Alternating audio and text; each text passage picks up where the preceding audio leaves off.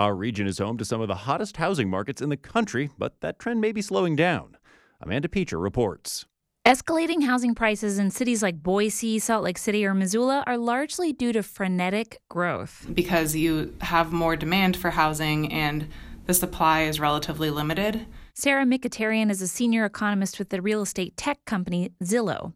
She expects to see home prices continue to climb, but she says there is some good news on the horizon for home shoppers. We have started to see a slight slowdown. For example, earlier this year in Boise, home prices were climbing at the rate of 13 or 14%. And now they've slowed down a little bit to 11%. So we anticipate that gradually over the next year or so, home values will start to slow down a little bit. She says the cool-off could be due to a number of things: more houses coming on the market, rising interest rates, and some homebuyers simply being priced out.